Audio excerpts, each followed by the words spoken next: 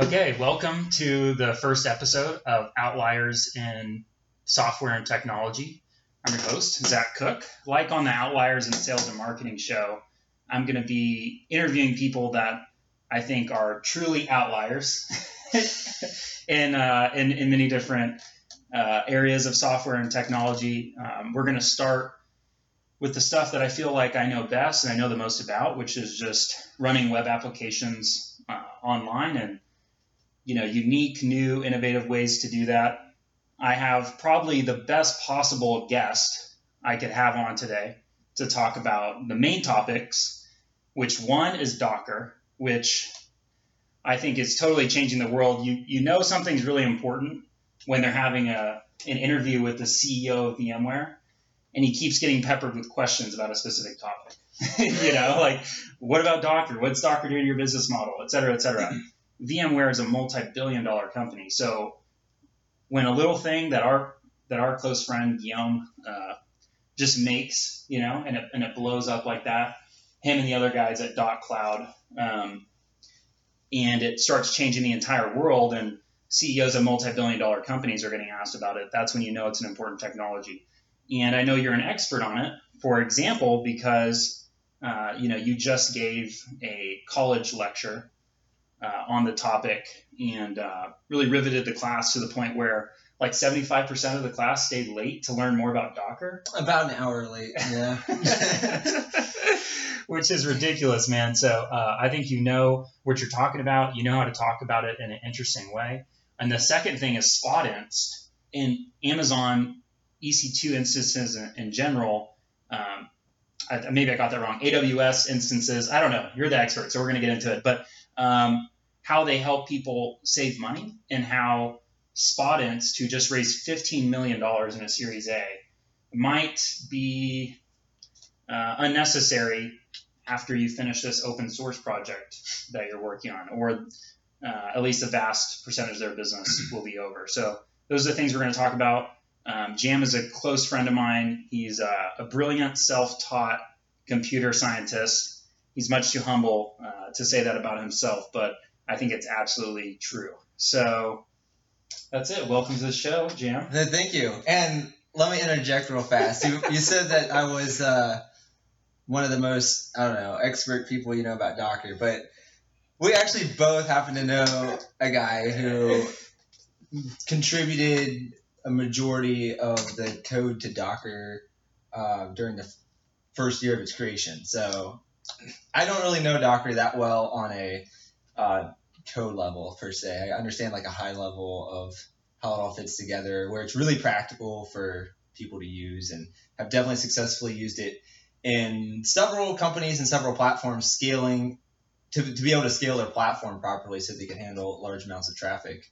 So okay, well, point taken. He definitely knows a lot more about Docker than we do, especially how it's built. But I think today's episode, you're just as good as he is or better, because it's all about the practical implications it has for businesses. And I think that or practical implications it has for really software companies or any company that has a software company element to it. So I think that fits perfectly. Actually, let me go back to that thing you're talking about VMware. So okay, there's an actual really interesting historical difference between Docker and VMware. That is really interesting. Kind of going all the way back to the beginning of computer science, because if you think about it, computer science has been around for less than 100 years. So everybody who is contributing to computer science is a pioneer in computer science. Like, hell yeah! I didn't know I was a pioneer until just now. Compared to how long computer science will be in existence, we're all definitely pioneers in this. Wow, that's a great point. I've never thought of it that way. So you kind of view it as like we're actually at the very beginning of software? Very beginning. Like, so beginning that I think I'm not just talking about Docker. I'm talking about computer science in general. I think you go 500 years down the road and like this whole century is just going to be squished into like almost like like one or two like major achievements in computer science. Like, no, that's when they got it up and running. That's when they like finally like that's like when they invented the wheel, you know? Like I'm sure they invented all kinds of cool Ferraris and Teslas. I'm sure there's tons of cool shit they invented when they invented the wheel. But all we think about it. They didn't have podcasts back on though. They couldn't have some guy come on and be like, so why is the wheel so important? Everyone keeps talking about the wheel, and the CEO of this horse company was getting hammered about the fucking wheel stuff. Like, what's the big deal with these wheels? My horse is way faster. Like, wheels suck. I don't even know what they're useful for. You can get inside of them and like roll down a hill. But and by the way, we can get back to your point about VMware and all that other stuff in a second. But you're about to make a distinction about what's different between VMware and Docker. That's really interesting. Just hold that thought, because that's a good perspective. Like, I wonder, like, the first 100 years of, was that recent too, though? What was, like, the first 100 years of capitalism? Oh, man, I'm definitely not an expert on that. When was the first actual historical example of capitalism? I don't know. I mean, I think it kind of just organically evolved, just like other things do. But I wonder what's the first 100 years of anything. I don't know. I don't know if your points, if I agree with you or not, but it's definitely interesting to talk about for a second. Like, are we just at the very beginning because it's less than 100 years old? Or, I mean, because humanity in general hasn't been around for very long, right? Like, at least fire and the wheel and those sorts of things compared to how long the planet's been here. Am I making any sort of good point? Am I onto something? Like, it's all about, because capitalism's probably only been around like a few hundred years. It's all about, I guess, what you're considering a long time, I guess. So maybe free market capitalism started in but I'm comparing this more to science. So like, I'm not really comparing this to other things. I'm comparing it to sciences. So we have all these different sciences, right? We have physics. Oh, that's a way better comparison. You have mathematics, right? Mathematics, like the subject of mathematics. That's more apples and apples. That's what I'm going for. Like, pioneers in the area of like mathematics, like how long have we been like discovering new things in that area of mathematics? So I had a really bad example. Really recently, like, I mean, you can go back like Einstein and like great like mathematical discoveries that have happened super recently, but that whole subject matter has existed for thousands and thousands of years. And you have the same example with physics and language, and kind of I'm comparing it to like this actual like subject matter of it. Like, the actual subject and science of computer science is very new. Well, and I think whether it's true or not, that's a really emboldening way to think about it. Because if you think about something as, oh, this is just some brand new thing, you know, comparatively to like how long other sciences have been around, like maybe I could jump in and make a huge improvement because it has only been around for such a short amount of time. And like, how long has like the cloud and Linux and Unix based servers been around that aren't like self-hosted and stuff? Like, you take it down to something like that, and you really do realize that it's like, man, it's brand new. I mean, it's just been around for a couple of days. Yeah. Seen the things. And you have computer scientists that have created amazing things and done these amazing pioneering things recently, and so recently that it's like, I'm convinced, at least on this point, I'm convinced that there's plenty of more room for computer scientists to make amazing breakthroughs. It's not that we've like hit. I feel like it's really easy to look back at all the accomplishments that have happened, and then to like feel like you're at the ceiling and like there's no more like huge breakthroughs to come. And then obviously some random person doesn't think that way, and everybody thinks he's stupid, and then he like does come up with this amazing breakthrough, and everybody's like, wow, and then they think that they're at the ceiling again, and there's like some other like random person who everybody thinks is stupid, wasting his time on this theory that he's working on, or who knows what, you know, and he has a breakthrough. I don't know. This is definitely a subject that, or what I'm saying is, can definitely be debated for sure. So do you think Docker has moved the ceiling up a notch? How far has the ceiling moved up?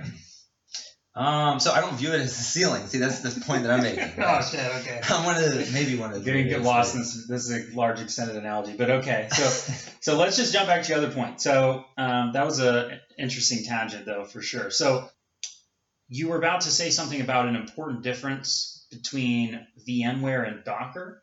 or something along Yes. those lines back to the beginning of computer science. Yes, and yeah, the difference goes all the way back to the very beginning, close to the beginning of computer science, and it's all around this area of scalability, because that's what Docker is solving. It's scalability. Okay. So you have way back in the late 50s, you had mainframes, and as problems became more complicated that people were trying to solve, they would need to scale their mainframe. And so And what's a mainframe? Just like a huge computer, right? mainframe's just a really computer. big computer. And the difference, the one interesting thing about a mainframe is they weren't networked. Mainframes were not networked for the most part. They weren't networked. Okay. And so when it came to scaling your mainframe, you just had to make a bigger mainframe. And so in order to solve that problem of scalability, that was when networked computers came out, and that's what solved that problem. Wait, but was it not the chips though? Because nowadays, I carry around a supercomputer in my pocket, and that's not because it's networked with other computers and like all the servers are like sharing the load or something like that. So what is it? But you're actually wrong about that, because this computer right here is backed by the cloud. It's backed by tons and tons and tons of computing power. In fact, I'm not sure what the exact numbers are. This would actually be really interesting to look up. If we were to take all computers in the cloud, or I shouldn't even say cloud because that's a confusing term to people. They think just Dropbox. But if you were to take all computers that are in these data centers and take the amount of computing power that happens on those, and then take maybe even take ones that are specifically related to API services and apps and stuff like that. Okay. And then take all the computing power of all smartphones, and then see how they stack against each other. Right. It'd be like a tiny percentage versus a huge thing. Exactly. But the first big mover as far as making those computers able to process more was chips. Yeah. So when mainframes were in existence, they did come out with more and more powerful chips, and so that was cool. Like bigger chips did help with scaling. That's the whole like exponential improvement stuff. Yes, exactly. Moore's law. And so these Moore's law was still being applied to mainframes themselves, but you have to throw away your whole mainframe, rebuild a whole new one. You have to like. If you have your mainframe with the older technology, you either have to throw it away, get a new one with bigger technology, or you could use the older one with the newer one and share the resources. That's the networks. That's what the networking is solving. Okay. And anyways, networking just definitely was the route to go. You don't see mainframes anymore because of that. So in the late, all right, I might be getting my dates off, but I think like maybe it was the late 80s when networking. I'm not sure exactly when. Okay, this sounds really bad. I'm not exactly sure when networking. No, the late 80s. I think you're fine. People in the YouTube comments and SoundCloud comments will tell us the exact. Yeah, exactly. Yes. The late 80s. Yeah. Go ahead. So maybe I won't give a date, but you have network computers that came out, and then organizations began to take these networked computers and started putting them on racks. And coming up with these like nice like physical like. There was a company called Rackspace. It's actually got their here name in inspired Austin. from that. Exactly. Yeah. And then what happened is these companies outside of organizations like Rackspace formed around this whole idea of just providing networked computers to people, and that was that would have been like late 90s around when that would have started happening, when you started having these big data centers being created. So let me recap. So the chips came along, that helped. That was really important in kind of making that's kind of consistent along the whole computer's history. Right, and it kind of helped with these personal computers be able to throw it in your backpack and lug it around.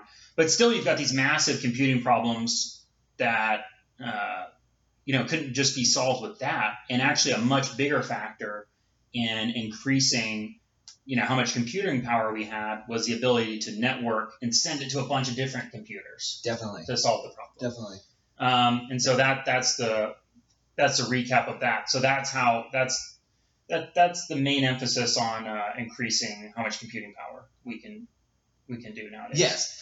Okay. So now you have data centers, right? Now we're at data centers in the timeline, and as they started having these like thousands and thousands of computers in a single room or a single data center, they started noticing inefficiencies because they had that much computing power that they're comparing against.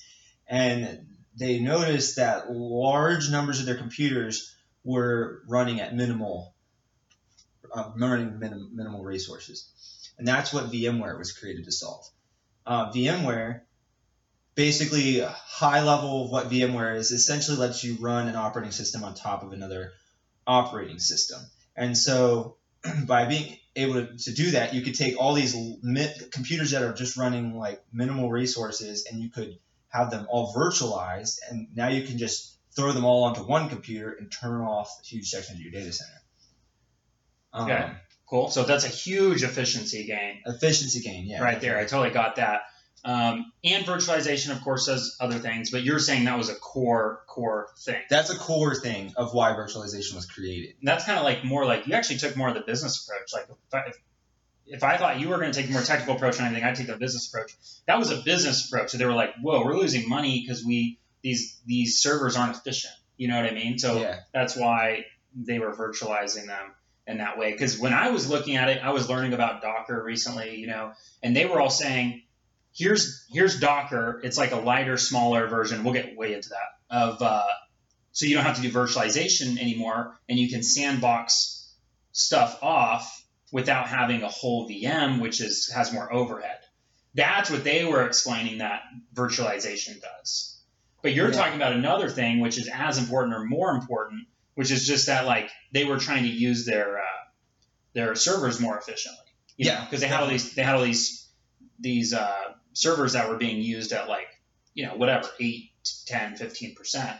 So if it was used at 10%, they could put 10 on there and, 10 times their money or something. Yeah. So did I get that right, basically? Yeah, you did. Like the way I use VMware or virtualized operating systems, I use, I think, VirtualBox. But the way my use case for it is I have a work computer that's required to be Windows, and I want to run Linux on it.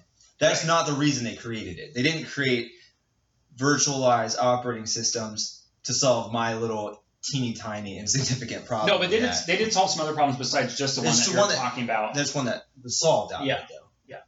Because there's the other problem where it's like, like we're about to get, there's like a way more efficient way to do it with containers, but you could kind of have things sandboxed off from the other ones. So sandboxing is,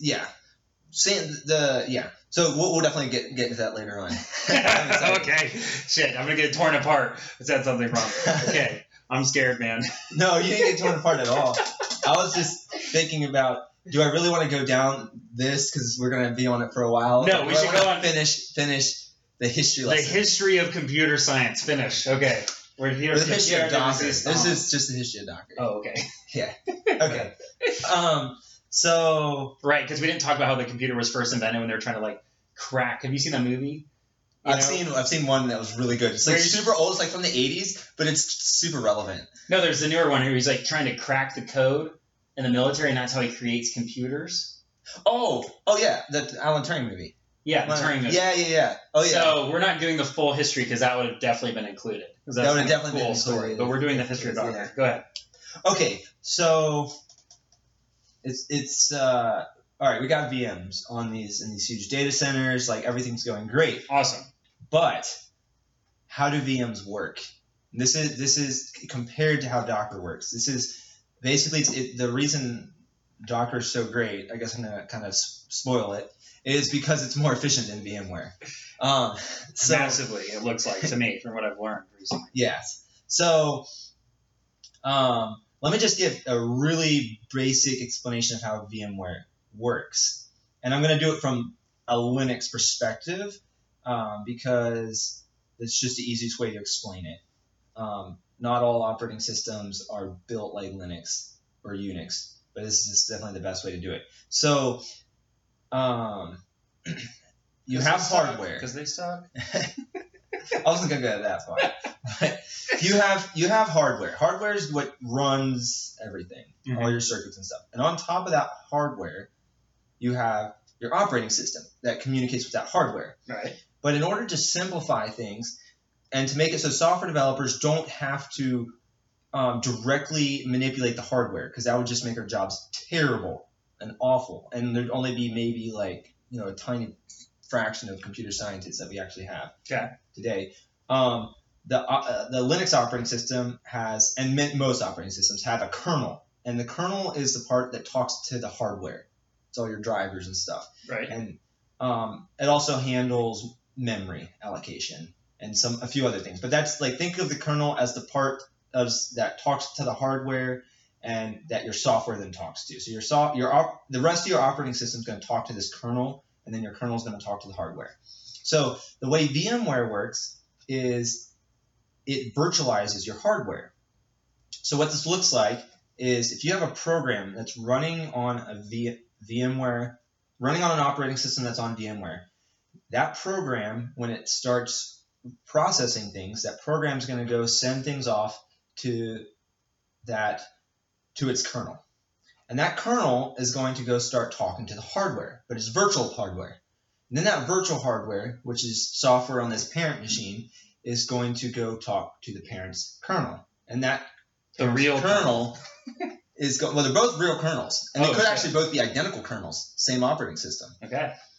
But that your actual parent kernel then talks to the real hardware. So let me just go over that real quick one more time, and I'll show you the part that's virtualized. You definitely need a drawing, by the way. The drawing's so helpful for this. Yeah.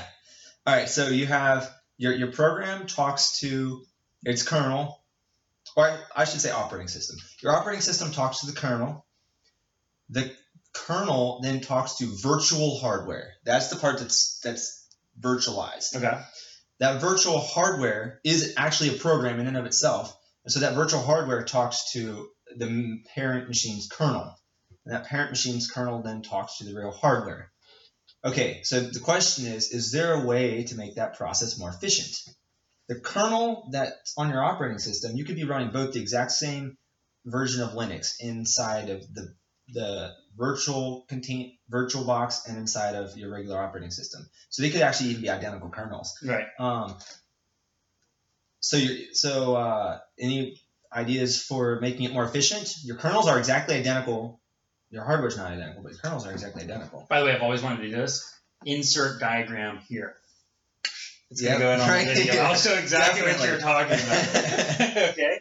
So you can keep going. So they'll see a picture of that for a few seconds while I'm bullshitting about the picture being there. So, okay.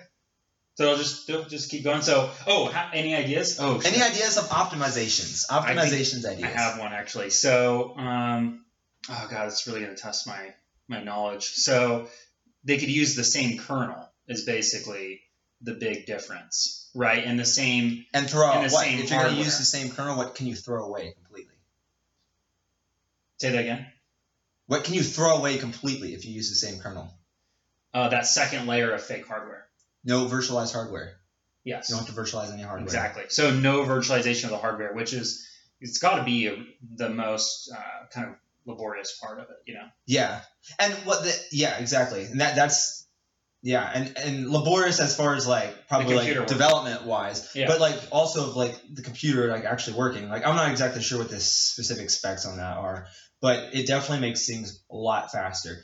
And so analogy for this is a box with a bunch of boxes. That's kind of like if you picture each box as its own operating system. Your virtual box would be like a box with all these little boxes inside of it, whereas Docker is more like a box with just a bunch of things that are divided, and they're all individual operating systems with everything sharing the same kernel. So what is the part that in a Docker container you are still replicating or whatever? So it's not the hardware in the kernel. You're subdividing access permissions. Okay. And so the actual so this is why Docker only works with Linux, or at least the original Docker. I think Microsoft might have made this Windows thing, but don't worry about it for now. Yeah. Yeah, but the reason it only works is basically, let's take two common Linux operating systems. Let's take Ubuntu and let's take Debian. Red Hat? They're basically the same. Ubuntu and Debian are too close to actually do an accurate comparison. Ubuntu is based on Debian. Got it. There's a quiz right so now. So Red Hat's good. Red Hat's good. Red Hat and Debian. Okay. Or Red Hat and Ubuntu. Okay. Okay. Very different. They have their own separate package management systems. Right. Lots of differences. Right. They're a lot more different. Yeah. Okay. But they all use the same Linux kernel. Now, granted, the Red Hat team, since this code's open source, they'll make some tweaks to it, and Ubuntu will make some tweaks to their kernel and stuff like that. But for the most part, they're all using the same kernel, so you can take the Ubuntu operating system and make it communicate with the same kernel that Red Hat's going to be communicating with. Yeah. It's this Linux kernel built by Linus Torvalds. I don't know. So if the actual computer is has an Ubuntu operating system, then in the containers, can you have different types of Linux running? You can. Yes. So that's since the Linux kernel is pretty much consistent, but for our case studies is consistent. Yes, you can have each Docker container can literally be its own Linux operating system. You can have a Ubuntu Docker container. You can have a CentOS. You can have a Red Hat. You can have a Fedora. You can have a Slackware. You can have whatever. You can have Alpine. It's actually probably the up and coming, more popular. Yeah, that's what I've heard. Linux operating system to use on Docker containers because it's super minimalistic. But they're all talking to the same kernel. And I'd love to give a demonstration on this one time at some point because I can actually prove it to you on the command line. I can show you all the processes running on your computer, spin up a process in the Docker container, then show it to you on the main computer running on the main computer's process list. Yeah. Spin up a process in a virtual box that doesn't show up on the main computer's process list. Alas, this is a podcast, so bad format for live demos. That's more of a keynote speaker at a tech conference thing. But maybe we can make a bonus video and we can figure out how to make it happen after this one. Yeah. Potentially. So what's the big deal with Docker? By the way, before I even get into that, I just want to point out something. So when I was researching Docker and learning more about it, by the way, did you know I didn't even know what the fuck Docker was when we were running group threads? Now I know I didn't know. You know what I mean? Was I the one who introduced it to you, or is that am I? No, Nick. No, Nick. No, Nick told me. No, when I came in, it was using Docker. It just wasn't using orchestration platform. Nick said, we're going to use this thing called Docker. It's going to help. And I said, okay, fuck yeah. I just let Nick do whatever, you know? So, because I was like, you set up the DevOps. I'm an idiot. I don't even know how to do anything yet. So, but I didn't know that I truly didn't know until the past week. And I was doing research for a podcast. And I was like, oh, I know what Docker basically is now. Anyways, while I was doing that, I just want to point out something really important. This is a debate not between me and you, but between the way that you described it and the way that other experts have described it, at least the ones that were writing this is what Docker is in 12 minutes videos. They were saying Docker is a tool for running applications in an isolated environment. So they were saying this is a tool for application development. You can, and they gave all the benefits.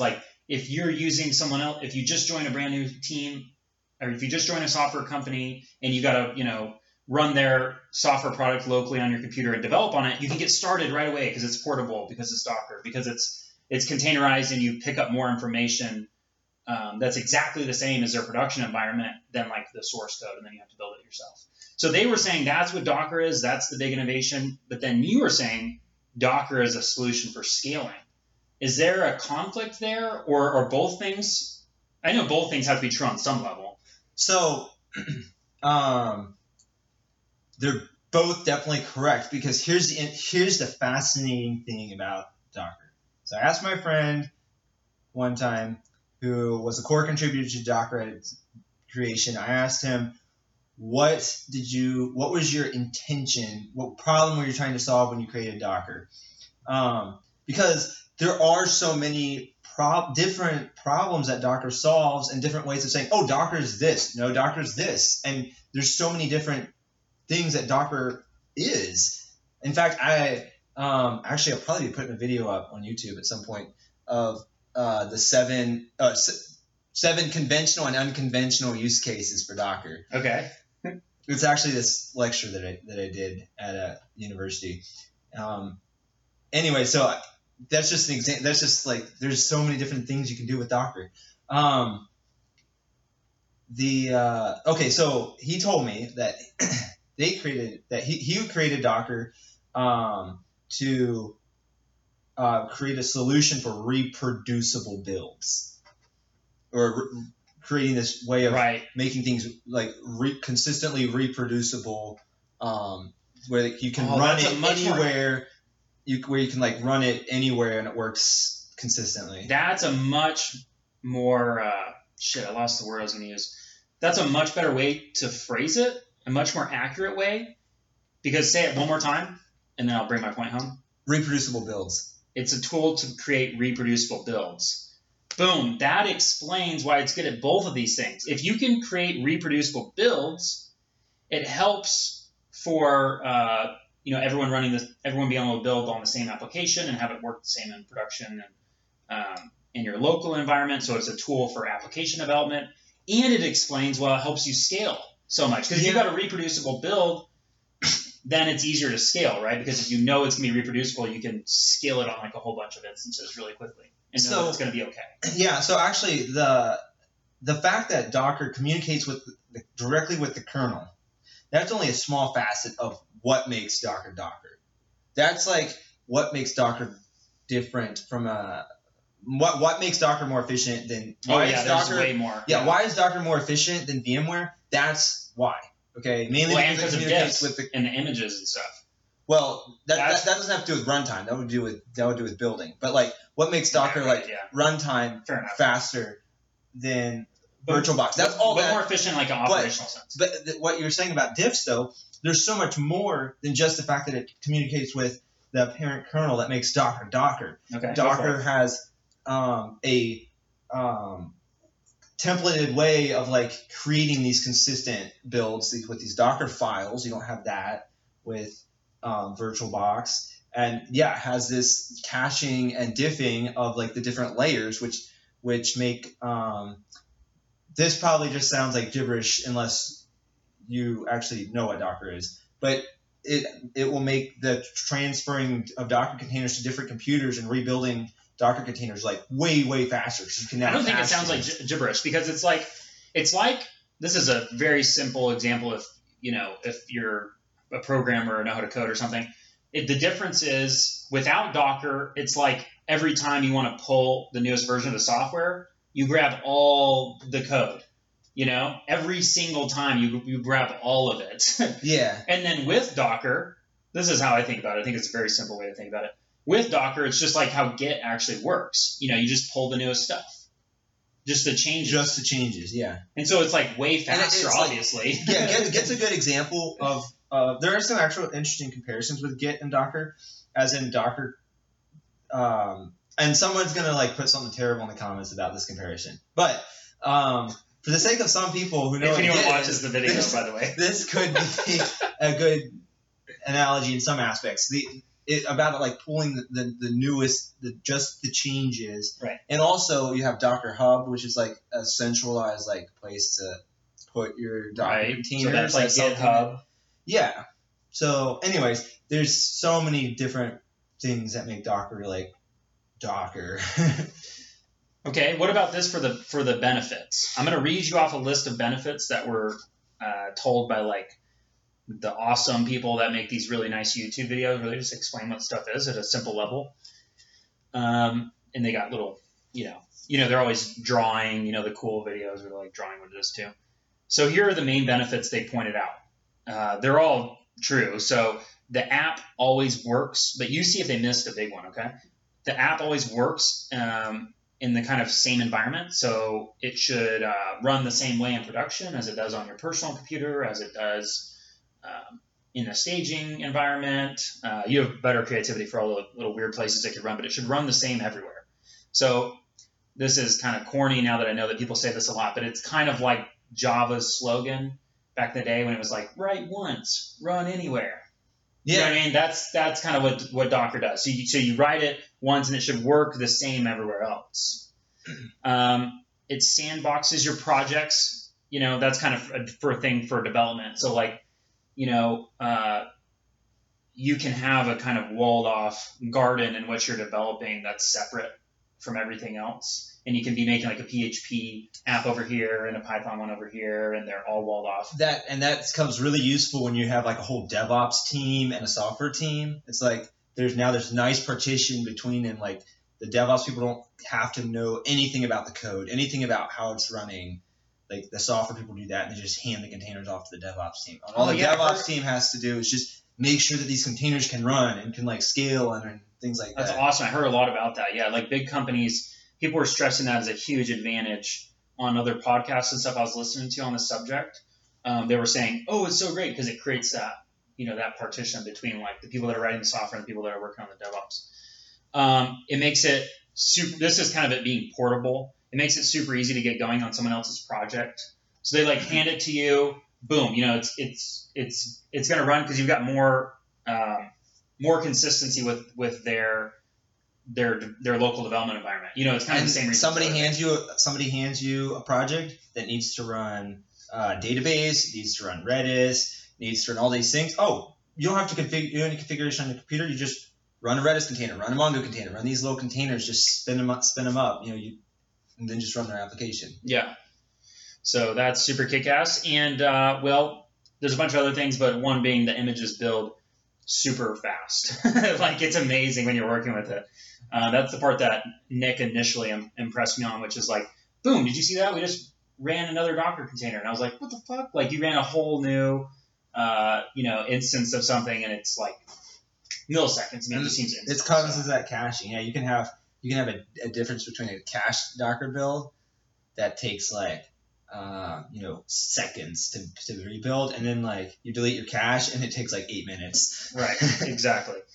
So if we can jump as high a level as we can possibly get, and let's talk in that realm, as a super high level, like as a business person or like a VC or a CEO that's worried about your costs and your revenues and your users' experience, like, does Docker matter for them, or does it just kind of make developers' lives easier? So, and if it just makes developers' lives easier, why does it matter to them? Like, for example, you could say Stack Overflow, it just like helps developers like discuss problems and get them solved. Oh, but that's going to decrease my costs because, what's the practical benefit? That's going to decrease my costs because if my programmer, I don't need to hire an expert in every single area. If they're learning a new area, they can get answers from an expert in that little area of computer science just by posting it to Stack Overflow. So it's going to save my developer time, which is going to save me money. Because even if you're not paying an actual hourly rate, you're still basically paying for people's time when you pay them a salary. Even if your salary is a monthly salary and it's $150,000 a year, you're paying for people's time. So when you save their time, you save money. Because before you needed 10 developers, now you need 8 because of Stack Overflow, or 9. So for Docker, can you walk me through some sort of scenario where like the CEO of the same company before and after, when his company adopts Docker, where does he get a benefit that he actually notices that's tangible, except for happier developers? Yeah, so happier developers is a benefit, but yeah, I honestly like think back to even group threads, like when I came in. Yeah, feel free to talk about it. It was running on Docker, which was great, but Docker was not actually being utilized to its even a tiny bit of its potential, and so the platform was crashing and things like that. And because it was in Docker, because we had it in Docker, we were able to take it and scale it, and it solved the problems of the platform crashing. Like that's what solved it. The fact that we could actually scale it with Docker. So like obviously that's just an example of a benefit in one little tiny company that I'm sure many other companies have felt the same. So why would it crash less? Like what was the benefit? Because you can horizontally scale. You don't have to just vertically scale. You can take all the way back to the mainframe example. Mainframe's a good example of something that's vertically scaling. So this horizontal scaling. You have to make it bigger. You have to make it bigger. I heard a lot about the horizontal scaling is like networking. Like you're just adding more and more instances of it. And so that Docker gives you that capability of doing that. It's very difficult to have something that's just running straight off a computer and horizontally scale it. You can totally do it, but you have to take a lot of manual configuration, and it's difficult. It's definitely difficult. Okay, so let's this is a challenge, but we should try to do it. So let's work all the way to the practical benefit from the CEO of the company then. So, and we'll just work it step by step so people can follow it. So it makes it to where your software can we'll get into why later, not right this second. So makes it to where your software can, let's just assume it makes it to where your software can horizontally scale. And it's way easier. Boom, now it's an oversimplification, but now with Docker, my software before that couldn't horizontally scale, well, of course it could, but it was really hard to make it horizontally scale. Now we can horizontally scale it. So let's walk all the way through to the end where what's the practical benefit? Your software is going to be able to handle bigger loads more easily because of horizontal scaling. You're going to do a much less better job of downtime. answering about that. Less downtime. I mean, it's real. If you're having to vertically scale and you hit a limit, it's real that your stuff crashes. That happens. Perfect. It did happen at group threads. Like, yeah. I remember we had our biggest day in sales. Oh shit! Do you remember? I remember this, dude. I so remember this. Wow, that's sick. Oh man. Okay, you got to try to help me get all the details right. But we had our biggest day in sales, and didn't the software just like crash? It was like hundreds of dollars a minute that it was losing. Holy shit! This is a crazy memory that I didn't know I still had. So, and that was when we horizontally scaled. That was that day. Now, I've been working on getting it to horizontally scale, and I wasn't fully ready, but it's like, dang it, we got to get this thing in. Holy shit, we did some crazy shit at group threads, man. Like, holy crap. We made it, like, not horizontally scaled to, like, horizontally scaling within 24 hours. That was badass, man. I was so proud of you. So, that was incredible. So it can make it to where your app will horizontally scale. That's just one example. I'm sure there's many other ones. Let's try to come up with a couple other ones. I can think of a couple other ones, but let's talk about that one so people really get it. So if your app can horizontally scale, you don't have like one server size where like, okay, we've got 4 gigabytes of RAM on our server. This is our server that runs our app.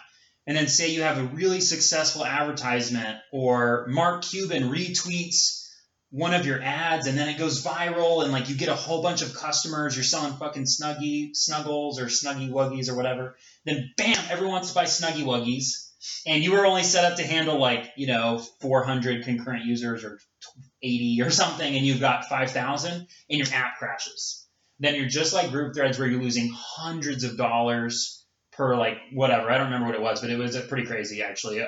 Was it like, do you remember what I said? Because we calculated it. I don't remember, but it was like $80, $90 a minute or something. Yeah, it was like definitely calculated by the minute. We're losing money on the minute. Yeah, and so gross profit on that. So maybe we're losing $40 a fucking minute, And if your Snuggy Wuggies just got retweeted and you're on Shark Tank, or you just got your shit on Shark Tank and you just pitched it, and it's like, bring me the fucking money, you know what I mean? And you've got thousands of people hitting your e-commerce site.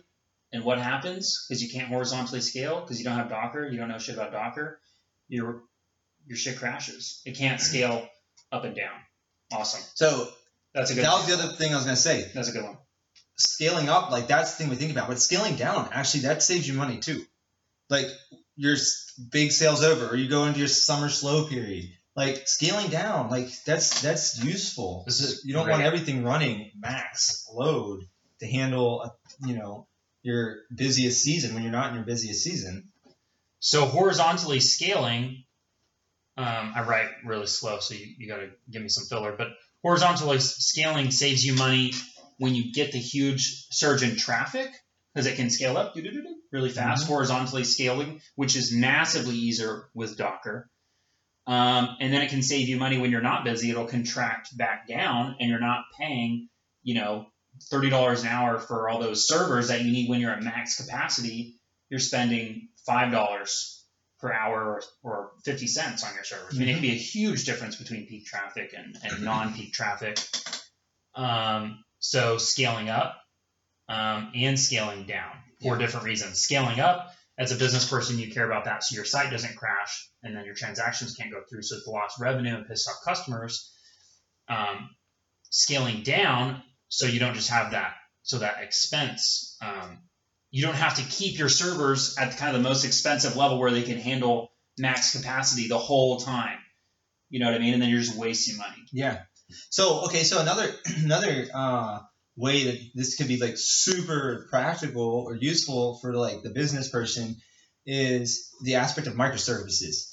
And microservices is like kind of a term that like you hear thrown around. It's kind of like, I guess you could call it a buzzword. But it actually is real. Like, it's really useful, and Docker makes microservices just that much easier, like so much easier. And what a microservice essentially does is it lets you take your large code base and break it down into the separate, break it up into lots of separate applications that all communicate with each other through like networking.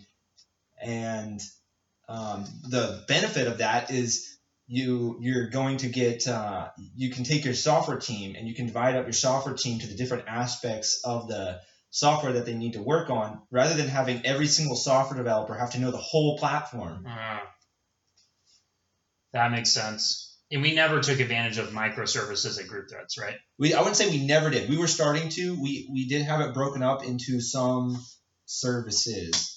So like for the API, we just have like one. We did only have one API. Like ideally in a microservice, you'd have a whole API just to handle users and registration, and then a separate API to handle maybe your transactions and things like that. Or whatever. You'd kind of logically break it up. So the benefit for there is just for the ease of development, right? Ease of development, and the individual software developers don't have to know the whole platform. So that means you can hire fewer developers, basically. I guess when you get real down to it, you can hire fewer developers. Yeah. Sorry, developers. We're trying to hire as few of you as possible. You guys cost like $85,000 a year if you're in Austin for full time, and then you really got to pitch them on like, dude, our startup is super cool though, and you get equity, blah blah blah, you know, and it's a hard sell even then. So maybe you got to pay them $120,000. Or give them all these free food. And us business guys, we don't want to pay $120,000 times 2, 3, 4, 5. You know, if it's 5, we'd rather take it down to 4 if we could. Even though we love y'all, it's too expensive. So just have an unlimited amount. What else? Do we miss anything? Okay, let me take you along this tangent. So it increases the ease of development in a lot of different ways, right? What ways does it increase ease of development? Because I can see if we establish that it increases the ease of development in some ways, I could say that goes to faster product iterations. Boom! Now product people and CEOs that are product people, they're starting to light up too. They care now. Mm-hmm. I mean, I think the main one is that aspect of microservices. How does it make your application development cycle faster? Is there any other way?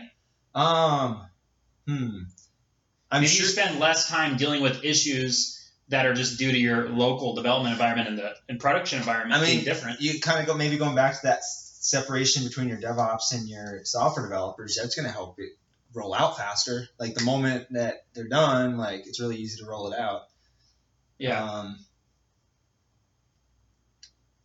Man, we can't really clearly define though why it, because I've heard about this, but I don't clearly know why it makes you're able to develop things at faster. The fact that it's all these like little super annoying inconveniences that you don't really think about that solves that really add up. Yeah. So like the aspect that you build it and you roll it out and it's working on production like it was when I built it. That can eat up a lot of time. That's a real problem. That is actually a real problem. Right. So you build it in development. Then you're like, oh yeah, it looks sexy, like it's tight, perfect. That new feature worked great. And then you deploy it to the production environment, or hopefully your staging environment first. This shit's getting real. This is like the early part of group threads where it's like QA. Send it straight to production. Oh, and you've got QA costs. Would those go down? Your QA costs? Maybe. But the big thing is, as soon as you run it in and get it working in development, it's going to be much faster to get into the production environment. Yeah, and also even think about this too, because this happens. This totally happens. You have it working and you submit it, and it breaks. It breaks your build or your staging, and you're like, man, this isn't working. Or you send out an email to everybody in your company and say like, you guys broke it. But it just turns out that maybe it's working on your computer just because you just happen to have like this one environment variable that's set, somewhere way down deep, and it somehow is causing it to work on your system, and a computer system that doesn't have that environment variable set, which is like everybody else, it doesn't work on it. That Docker will really limit those types of problems, and those are real problems. So it's going to cut down on the. I'm going to write a blog post about this, by the way, so I got to keep the things on here. So it's going to cut down on the amount of just bugs you have, honestly.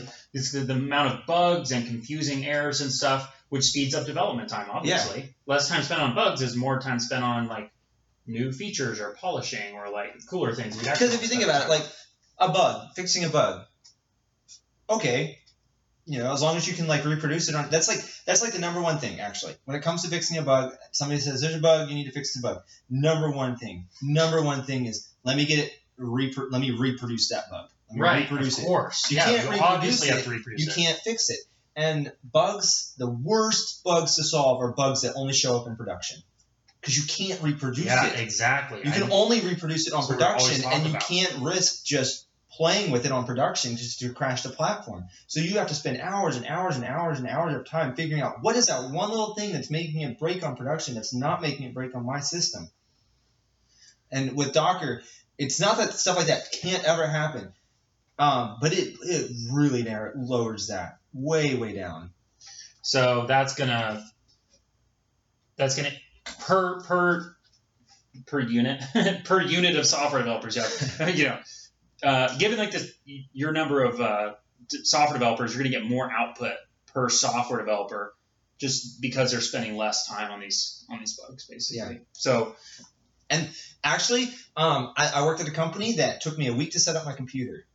If they had used Docker, I could have just installed Docker and everything else would have been containers. Boom. Okay, so I think we covered that. So the business reasons is horizontally scaling. And now we're going to go just talk about horizontal scaling, by the way. So horizontally scaling, so scaling up, so your software doesn't crash when you got peak volume. Scaling down, so you don't have to keep your servers at peak volume preparedness and waste money when there's no one on there at 3 a.m. in the morning or during the summer when you're slow or whatever. Microservices, so you can divide up the software and hire fewer developers, or they'll be able to get up to speed and productive faster, so you're not spending so much money when they're less productive, and less time fixing bugs because you can reproduce them. You can reproduce them because there's less problems where like, oh, it was working in development, now it's not working in production, and then you're pulling your hair out and those take a long time. So less time wasted there, more output per developer because they're spending more time on building features, polishing the product, things that users actually see as value adds versus just trying to hunt down these bizarre bugs. So I think that's the recap right there, and that'll be a whole piece of content all on its own, because I'm really trying to give some non-technical people, or people that are kind of technical, even pretty damn technical, okay, but don't have time to research a specific topic. I'm trying to let them know what the business benefits are. Because a lot of times the decision maker doesn't know the business benefits because they hear some developer talking about it in some like developer jargon way. They're like, no, trust me, it's totally badass because it's like containers and it's more efficient with the kernel. And they're like, okay, sorry, bro, I don't give a fuck. Like, I don't care if it like uses the same kernel and all that stuff. Like, sorry, man. So we're not doing it, And then the developer's gonna be pissed. So getting that communication better between the management and business decision makers, which aren't always developers. I know developers are able to make those decisions too. I think is a key thing that I'm trying to do anyways. So that was awesome, man. So why is it so much easier to scale things horizontally? I guess it's kind of obvious, but can you make it even more obvious? With Docker, why is it so much easier to scale things horizontally? And by the way, we got to talk about what the hell is Kubernetes. Yeah. At the end of this, but don't worry about Kubernetes. That actually...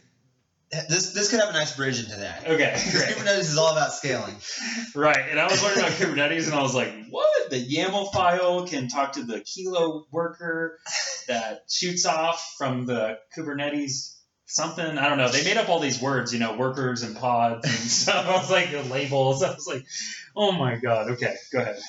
Yeah, so it really all goes back to this aspect that the container works the same way no matter where it's run. That's what makes it so easy to horizontally scale, because you can now spin up multiple instances of it. Every single instance is going to operate the same way. It's going to work like you want it to, and all you have to do is just spin it up. What makes it difficult to horizontally scale just lots of computers is they're not going to be consistent with each other. And in order for horizontal scaling to actually work, you need all your computers configured 100% exactly the same way. Or you're going to have those production problems like crazy. You have production problems, or you have somebody who goes and visits the website, because you have like a load balancer sitting behind all these things. And you'll have somebody who visits the website and they reload the website, and all of a sudden, like, it's different the second time they go to the website. Oh, yeah, that would be bad. Can't have that. Yeah. Whoa, I'm logged into someone else. What the hell? Like, my name's Zach, not Stacy. Like, or I'm just not logged in at all. What the hell?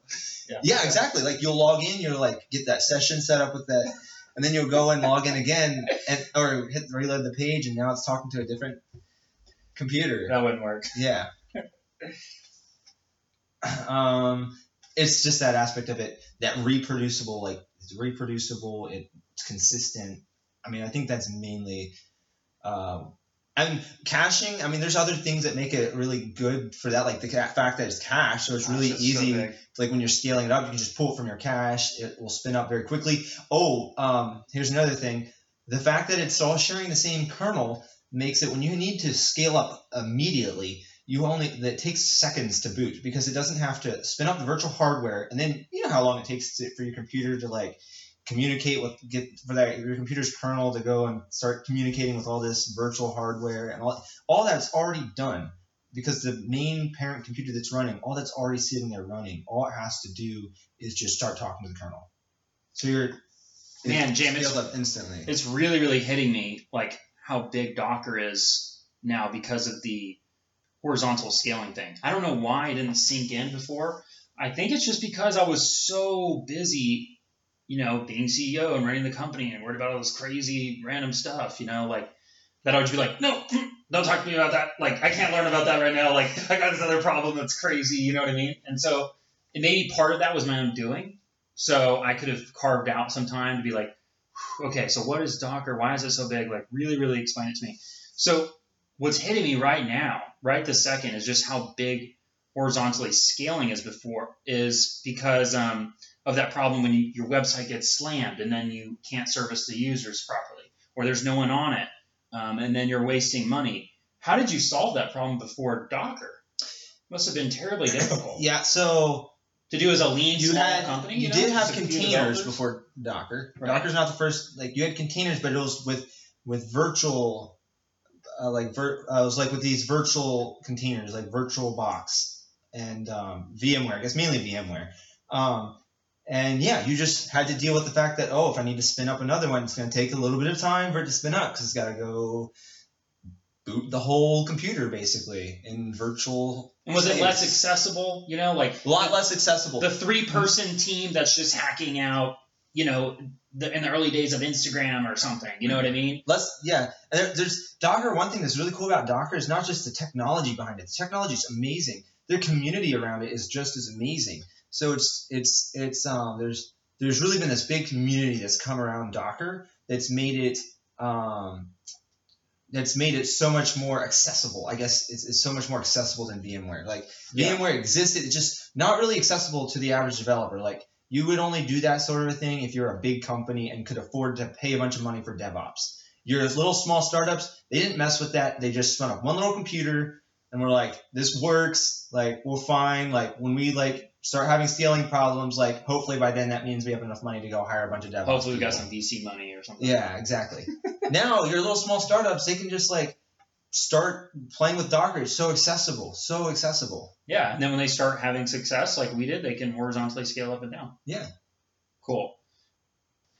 So, okay, we know about the horizontal scaling with Docker. That's really hitting me how important that is, because, in my little nascent computer science mind, I was like, oh, well, you could always horizontally scale, like, no big deal. It's just the same thing. But I'm really getting that, so that was an awesome thing. We got a lot of the business reasons why business people, suits, the dreaded suits people, why they should care about Docker. And we kind of gave them some insight where they can jump off and learn more. But scaling horizontally, there's more there. Kubernetes is related to that, right? Or not even related. I mean, that's like literally what it's all about, correct? Yeah, Horizontal Kubernetes scaling. is all about scaling. Okay, so tell us about this horizontal scaling. Tell us about Kubernetes. And Rancher is important somehow as well? Yeah. So Docker is able to be horizontally scaled. But Docker in and of itself doesn't do the horizontal scaling part, or what sometimes people refer to as the scheduling or the orchestration platform. So Docker is, it's like the individual like containers that are being scaled out. But who says when to scale up? Who says when to scale down? Who says when to add more computing resources? Who does all that? That's your orchestration platform, and that's not Docker. Docker's actually created their own orchestration platform called Docker Swarm. Okay. That's what Docker Swarm is, if you've heard of it. But that's not what Docker was originally created for. And so Kubernetes, that's what Kubernetes solves as well. Interestingly enough, Kubernetes, I'm pretty sure, has been around before Docker. Kubernetes has been around before yes. Docker? So and that's funded by Google, right? Kind of like Angular is? Yes. So I think Kubernetes kind of came out of Google's internal infrastructure. And so you can see that like horizontal scaling has been around for a long time. It's just Docker was this piece of that puzzle that because of its consistent nature and the fact that it was like a gasoline to the match. Yeah, it kind of like runs everywhere. How it's supposed to. It's like the perfect thing for Kubernetes to use. Before Kubernetes was using Docker, perfect storm. It was like using other sorts of containers or like VMware things, or I'm not exactly sure what. Okay. But so it's like a perfect match for Kubernetes. And now Kubernetes, they pretty much only deal with Docker just because of.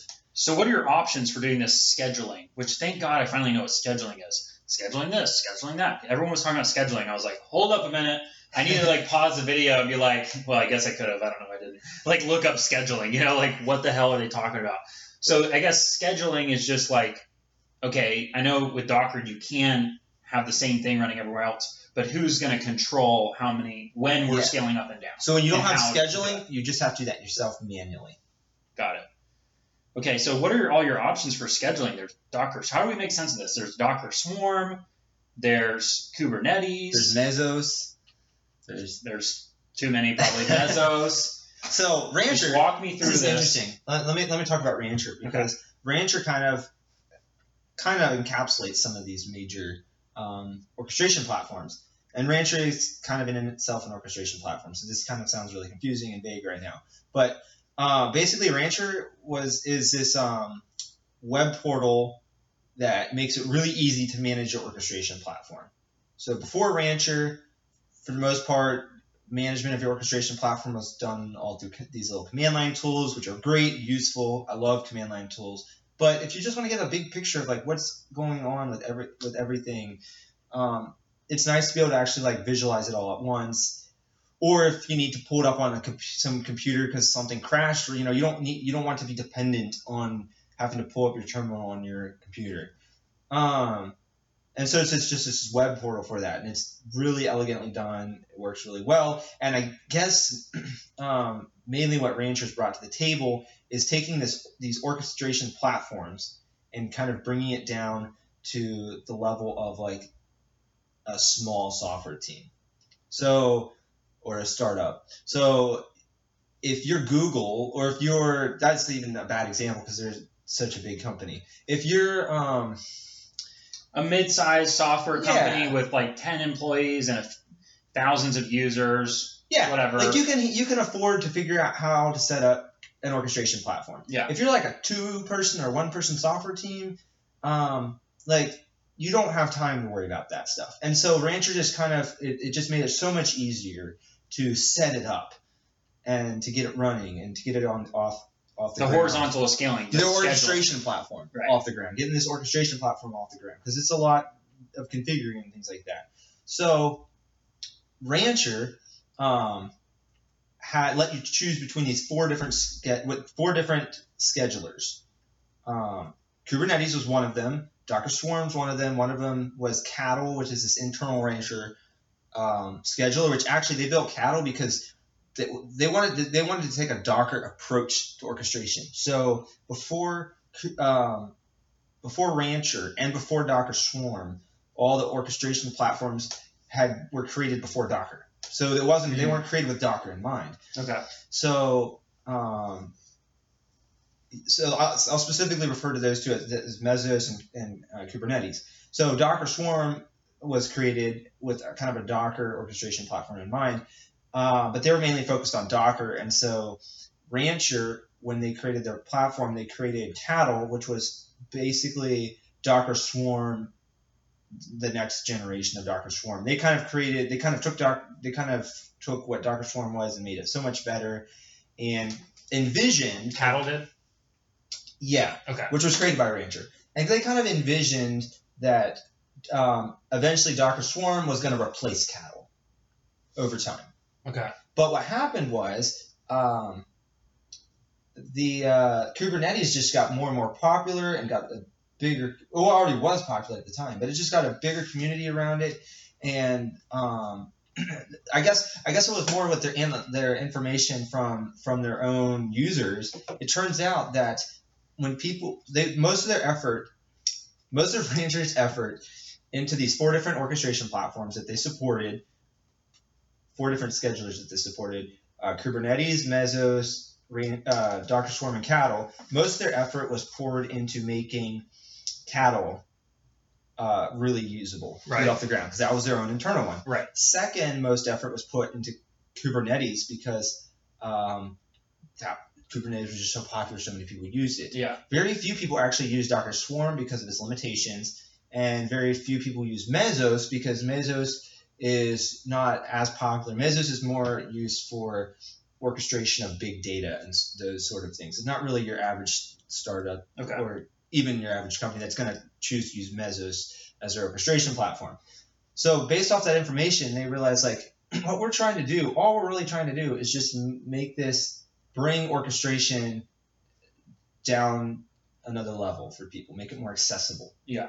So they realized, why don't we just pour all our effort into making Rancher be the super accessible version or super accessible piece to Kubernetes. And so Rancher 2 that they've just announced this, actually, it's in alpha stage. Rancher 2, they're actually going to do away with support for all the schedulers except for Kubernetes. So oh shit! So you better, if you were learning Cattle. Oh wait, or Cattle will still probably work, huh?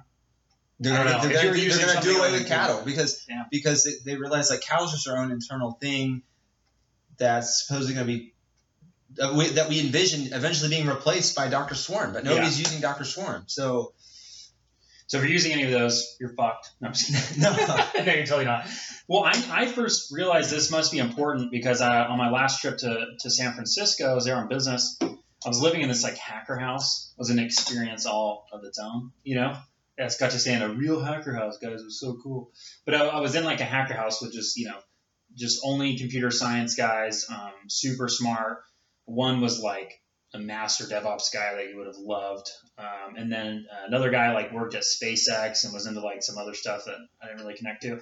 And there was a badass iOS engineer, the most badass iOS engineer I've ever met. The DevOps, whatever, he's probably pissed from calling him the DevOps guy. I know he's not. But the guy that was really into that sort of stuff was just like freaking out about Kubernetes the whole time.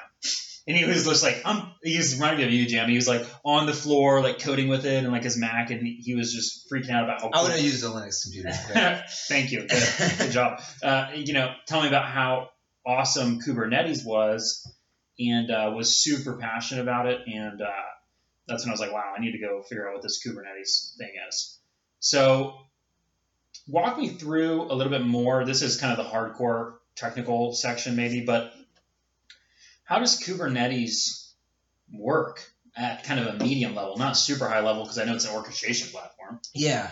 It helps you horizontally scale up and down. I get that part. But do these terms matter? Workers and pods? Yeah, they do. Okay. So actually, just to give you some context of where I'm coming from, most of my experience with orchestration platforms has actually been Rancher, specifically cattle. So I'm not actually approaching this from a really in-depth knowledge of Kubernetes. Okay. 6 months, a year from now, I definitely want to know Kubernetes very well because I really work a lot with Rancher, and so since they're only moving over to Kubernetes, like I have to learn Kubernetes. Not have to in a bad way, like I'm really excited to. And so I know what Kubernetes is from a super high level. I know it's an orchestration platform, and I know that pods, essentially, I guess maybe I'll approach the terminology. And I don't know if I really want to do this disservice, but the terminology I'm familiar with is Rancher's terminology from their 1.0 release, which is actually going to change in their 2.0 to further support Kubernetes. So all my terminology is off because I'm like I can't even remember if pods are a single instance of a container running or like one that represents a whole service. Like I should actually probably know that, but I actually don't because my terminology is off because I'm approaching it from a different angle. But terminology, let's just put terminology aside because really when it comes down to it, I really just don't want to get hung up on the terminology aspect of it. Let's just understand like what's kind of in common with all these orchestration platforms that makes an orchestration platform. And so an orchestration platform has basically a service. I'm not sure what the term is for Kubernetes, but a service that represents a single application that you're trying to run. So let's give an actual example. Let's just do group threads. It's really easy. So like the core group threads API. Yeah. All right. We might call it this service like group threads core. All right. And we should have called it that. That sounds pretty sexy. Not if you want into microservices, then you want to split it up. Okay. Well, I think that sounds cool. Anyways, so, and we might have another one like front landing page or the main web application. Okay. Or if you had microservice, you might have like a user's API. So like that you have something that represents the core service. And then inside of that, you can scale that service up and down. And when it goes up, it's just going to have lots of different instances of containers running. I think maybe a pod is the equivalent of a service with Kubernetes. So you have a pod and all these like. And then a worker is like the whole extra server that you spin up, maybe? So I think that's more specific with Kubernetes, but it's basically. Okay, I might be wrong about this, but orchestration platforms they do have to have a service that's monitoring your actual servers. So, man, if I had actual coin, I could show this better. But basically, an orchestration platform is like there's like two sides to the coin. Right. There's the one side that deals with the actual resources. So, like how many servers you have, your storage. Your actual resources at disposal. And then the other side deals with all the different applications you're trying to run. And that orchestration platform is basically the mediator between the two. And so it looks at your resources and says, okay, we have 3 servers right here. These 2 servers are super overly utilized. This one's not being used very much. Let's move some of these containers, shuffle them over to this server, so that we can distribute the resources better. And if you have a really sophisticated setup, we didn't have one this sophisticated, you could even tie into AWS APIs or some cloud API and be like, oh, I need more resources. Let's actually order a whole new server. Yeah. Or let's actually once your levels get down low enough, let's put everything on one server and just get rid of this server. That's your orchestration platform's doing all that. And in order for it to do that, it has to have some sort of service that's going to be monitoring your actual resources, like what you have at disposal. Okay, where does the load balancer come in? Okay, so your load balancer, when a request is made to your application, your load balancer is the part that determines which server that request is going to go to. And usually you have 2 layers of load balancers. So you have the load balancer. It might all be handled by a single load balancer, but basically there's 2 aspects to it. It has to tell what server am I going to go to, and what container on that server am I going to go to. Right. Okay, well that's pretty much that. So wait. One more thing about I was going to say about the load balancer. Sometimes they might set up where they have, let's say you have 8 servers running, and you might not have a container on that server that the request hits, because you might just be load balancing all 8 servers. All requests are just load balancing across all servers, just generically. So it could hit any one of them, and it hits the load balancer inside of that server. And if there's no container on that server, it'll just redirect it to a different server that has that container on it. Cool. So all that load balancer technology handles all that. Cool. All right. So I think that's a really good interview on Docker and containers and horizontally scaling and all this other stuff. But there's one other thing that there's 2 things, but there's one other main thing I wanted to talk to you about. So what's going on right now? Is this an emerging thing? What's going on with spot instances? How long has spot instances been around? What's going on here? And then we'll get to spot ints, but just the specific company. But we're just going to talk about spot instances for a second. First of all, I already know some of it, but just explain what a spot instances are at like the highest level to someone who doesn't even know what they are yet. Yeah. Let me actually go way back to that history lesson I was telling about. Oh, man, these are so boring. They're not boring. Basically, we ended with, it was the solution that VMware solved. And Docker containers solve the same thing. This aspect that if you have underutilized servers, then you can, if they're virtualized, you can shuffle them around and shut off huge sections of your data center. All right. What do you do with those huge sections that are turned off? And that's what spot instances are. Basically, spot instances will take servers that aren't being used on, like AWS will take their servers that aren't being used and they'll offer them up for people to bid on at really low prices.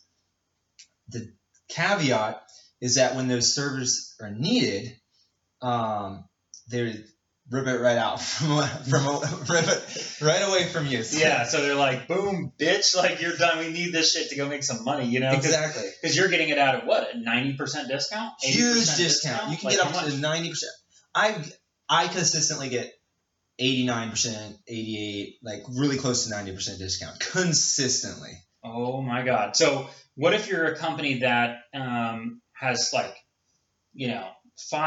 of your 5% of revenue or 10% of revenue is just server costs? You know what I mean? And what if you could have those be cut down by 90%? You'd improve the net income of your company by 4 to 9%. You could have a business that's making $1 million a year jump to making $2 million a year. You know what I mean? So, but they can't take advantage of it for anything that they need to be used in production because, boom, randomly that server can just be ripped out. Yeah, you can't have that happen. Yeah. So really, what most people use spot instances for. So what good are they? Yeah. So most people will use a spot instance for. I keep thinking I'm saying spot instances. Yeah. Anyways, most people use spot instances for big data problems. Got it. So they might use it for, we need to solve this machine learning problem, and we just need a ton of resources to do this, and it's going to take, an hour for us to solve it, and then we don't need those servers anymore. Yeah. Or maybe we have this video that we need to render. Yeah. I'm not sure. Probably that's not used as much because usually videos are rendered using graphics cards. But it's just big, huge problems that need solved that you don't need those servers running constantly. That a lot of people will use spot instances for. And there is a way to actually get a reliable time with your spot instance, but it's like, you can only go like a few hours or something like that. And it's not something that you want to run something in production with. So would I be right to assume that if you change this and you could use them in a production environment for something that's always on, because as soon as one goes down, you found a way to somehow like automatically spin up another one. Yeah. Then you'd unlock huge value. You unlock huge value from it. Yes, and that's what Spot-Inst, this company, has been doing. And they just raised, I don't know actually the date that they raised it, but it was recently. They just raised a $15 million Series A, so they're probably valued at like $100 million company or more. 200. I don't know if they publicly released what their valuation was. So they're solving this problem, and we're not super experts on them, but as far as we know, Spot-Inst is solving this problem where you can't use it. You can't use these spot instances in an environment where you need them to always be on, running 24/7, because they can get yanked away from you. And they're creating a solution where it automatically, as soon as a server gets yanked offline, they spin up another one and divert stuff, right? Yeah, and they actually get a little. You do get like a heads up of like you got 5 minutes to get the new server up. Oh, right, yeah. Or things like that. And literally do it like that second. But actually, you wouldn't even necessarily be screwed, because if they're all coming down at different times, that's okay if it's completely offline. Yeah. For a certain amount of time, if you're load balancing your stuff and you have like duplicates of your services running. Yeah. So, but Spot-Inst, they advertise that you can save up to 90% off your server costs, because with Spot instances, that's how much you can save. The caveat is they charge you 20% of what you saved, and when you do the math for that, it comes out around savings around 66%. The last time I saw that problem of how much I was actually saving was a while ago, so I can't remember exactly how much you actually save, but it's somewhere around 68%. So it's kind of actually a little bit of false advertising, because you can't save 90%. They say you can, but you can't, because you have to pay them 20%. Right. So you're currently working on something to make that whole service from Spot-Inst be obsolete, and people can save the whole 90%. Yeah. So I think that there's no reason why you can't have an open source application that takes advantage of Spot instances, where you don't have to pay any percentage for it. You just run this service that handles spinning up and tearing down these Spot instances yourself. You just run that yourself. And rather than paying somebody as a service, just run that yourself. And how's development going on that? Or you guys have a name for it or anything? Or is there a public GitHub account they can go to that I can link below? Yeah, so there is a GitHub repo for it, and there is a name for it, and development actually has been kind of slow. Development has started on it, but you could give it a star on GitHub. That would probably help encourage me to go work on it more. And hit me up, contact me on Gitter. I have my GitHub account I also have it on a Gitter account, so you can go there and contact me about it. And we'll get this guy in San Francisco that loves Kubernetes. We'll get him to help you. Yeah, and if you're interested in contributing to it or figuring out how you can help with it, that would be great too. What are you calling it? Yeah, so I'm calling it Spot Awesome. So. Okay, we might have to get the marketing and PR people in here. We're renaming this bitch right now. No, I'm just kidding. So Spot Awesome might work, by the way. So don't. It might. I'm not attached to the name at all.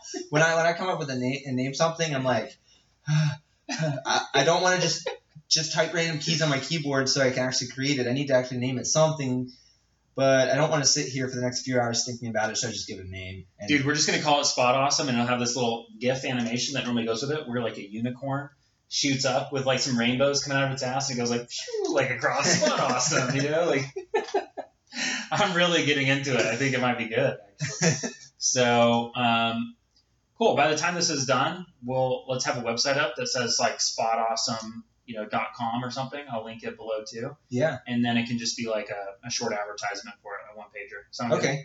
Yeah, and also let me mention, there actually is an open source solution to Spot instances that actually has been one that was created, and it's worth looking at for sure. I still I still want to build Spot Awesome and finish it because this solution for it, only works on AWS and requires using this AWS Lambda service. So it's not flexible. And I have a friend who specifically contacted the developer of this, and he was mentioning that he was thinking about charging people for it, which is defeats the whole purpose of being this. open source. Yeah. So we're gonna get it popping right here. So Spot Awesome, I'm gonna promote it on my page, and we'll just see how we do with it. But what's the timeline you're looking at to? It's kind of a bullshit timeline. I know you don't really know for sure. Yeah, because I don't really have a timeline. I know, but realistically, it could easily take up to a year for me to get around to actually like finishing it or getting like that beta version out. If it was the only thing I was working on, that could definitely be shortened. But there's some other really high profile projects I'm working on. So. Okay, well, what are those? The most high profile project I'm working on right now is building a native rendering experience for React. And I'm working with a genius developer in Australia on it. What the fuck? Why would you need that? You need a native rendering thing for React? For like React Native? What are you talking about? React Native for desktop applications. What? Are you serious? I'm serious. We already have some alpha stuff working. So you're going to be able to write your application in React and then, like, I don't know, ship it or whatever. I don't know how you really even deploy desktop software. And then someone can download it and use it on what operating system? Windows, iOS, and Linux. Nice. So you can actually build Windows desktop applications writing in React? Yes. And there actually is currently, there has been a solution for doing that for a little while with React Render to Electron, which Electron is essentially the equivalent of Cordova for desktop applications. It runs on top, behind the scenes, it actually has an actual real browser with the V8 runtime running behind it. And everything that's being rendered is actually being rendered by an actual browser. It just has access to your operating system APIs, and so in order to make it actually look native, it all has to be styled with CSS to make it appear like the native product, which they've done a good job at, but you lose efficiency. This solution that we're working on is actually really native. It's not looks like native. It actually calls the native APIs. Damn. So we're building on top of GTK.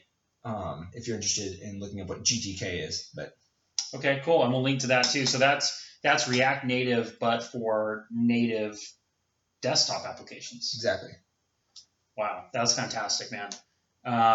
And that's really all I had to talk about for right now. Upcoming, Jam and I are considering partnering up to interview outstanding outliers, if you will, for the purposes of the show, in software and technology. So really, people even much more incredible than Jam, if we can find them, maybe. Oh, you definitely can. I know a lot of software engineers that are genius. Like this guy in Australia, he's carrying a lot of the weight of this project just because he knows so much about it. What's his name? I don't know. I only know him by his GitHub handle. I actually do know his name. What's his GitHub username? What GitHub handle? Place1. So PLACE number 1. Ooh, he's in the number 1 spot. He's like Ludacris. Coming for that number 1 spot. All right. Well, he's on Gitter too, by the way, if you're interested in hitting him up about this project. That's pretty much it. Place1, Jam Rizzy. You're just Jam Rizzy on GitHub, right? I'm Jam Rizzy on Twitter. I'm Jam Rizzy on everything. You're Jam Rizzy. So that's it. I hope you guys learned a lot about Docker, and we might be taking Spot-Ints down for the count. We don't know. It might take a year, but it might take a year to create it. Might take 6 months if some of you guys help, or 3 months. That's true. That is true. Yeah. If some amazing Australian guy helps, or some amazing person like this Australian guy. I hope that was super valuable. Leave me some comments or something with what we could do to improve, what you liked about the show, what you didn't like about the show. Was it too long? We're experimenting with doing some longer ones. especially when the guest gives me the time and is willing to do it. I think the long dives are great. So thanks a lot for watching, and please share. We're trying to get our video and audio quality up. I think you should see a noticeable improvement in the video quality on this one. And we're not just recording it with my computer's webcam. And that's it. Thanks, guys.